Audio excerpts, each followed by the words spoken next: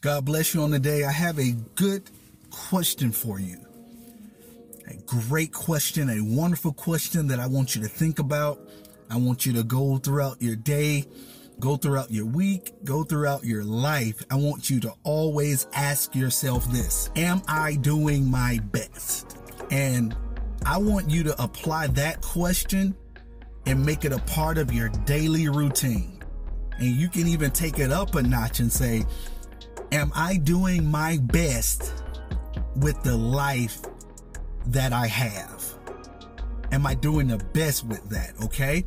So what I want you to do, I really want you to think about it. Think about, are you doing your best at your life?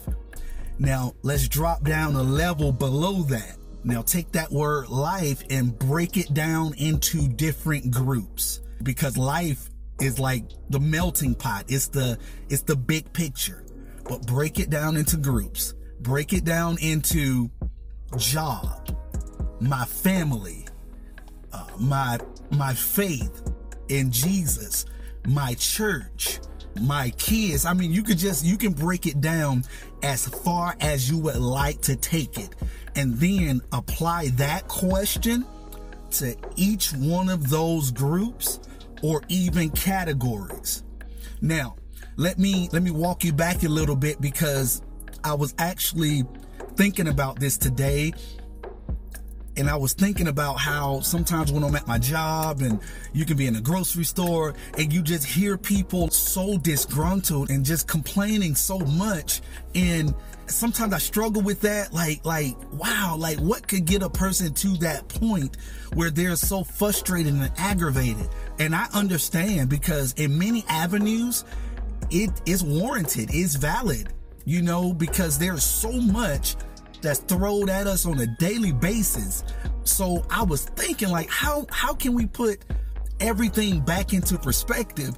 And I thought about this. Let's take life, let's break it down into groups and categories, and let's look and see, are we doing our best? Now, of course, as we lay all of this out, we have to apply scripture, because that's our roadmap. That's our guideline. As a believer in Christ, that's what we are to do.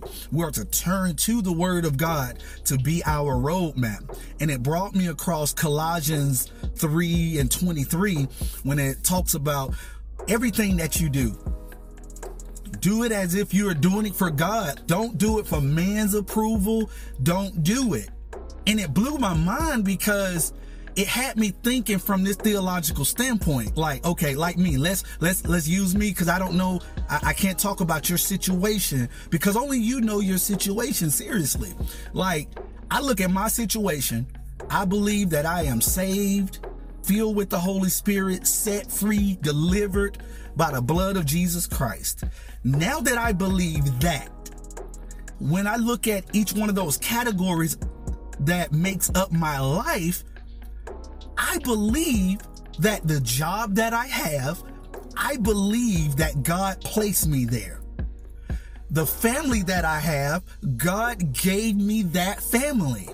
The things that I have, God gave me those things. So as I continue to go through my different categories, I'm looking and I'm saying, like, whoa. So if I complain about each one of these categories, it makes me feel bad, because I believe that God gave it to me in the first place.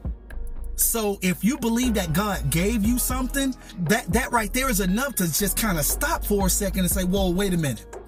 Now, I believe God put me on this job, or I believe God placed me in this situation. So what I'm going to do, I'm going to do this not to please man, not to please whoever, but I want to do this to please God. Because if I believe that you put me in this spot, I believe that truly indeed you are getting me from one level to another. So I believe he put you in a situation where he can help you there, help you grow, help you mature, help you blossom, and help you rise to a different level. And then the cycle starts over. So he takes you from one place to another, to another, to another. Your life don't stay the same. Your life is meant to transition. It's meant to get from one place to another. But if we are believing that God is placing us in certain situations, it seems counterintuitive to complain about a situation. So if you're in a situation where you're complaining and you're just constantly complaining, I will question you by asking you this: am I doing what I want to do? Or if what I'm doing now, is it the will of God? Is this where he needs me to be? Okay? Because if you're constantly complaining and miserable and upset, now it's time to look at where you are and say, okay, God, listen, I see where I am and I'm not sure if you put me in this place. Help me to be happy where I am until you can get me to a place where you need for me to be. Okay? Because sometimes we can put ourselves in difficult relationships.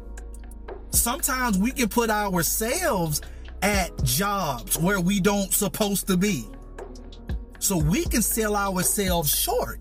So what I'm saying is, take a step back, grab your life, break it down into categories, and work as hard as you can, do the best that you can, like you're doing it for God. And if you have any questions or doubts, like, whoa, wait a minute now, I don't think this part of my life right here, I don't think this piece right here got nothing to do with God. You need to back that back up, pray about it, and you need to get out of there.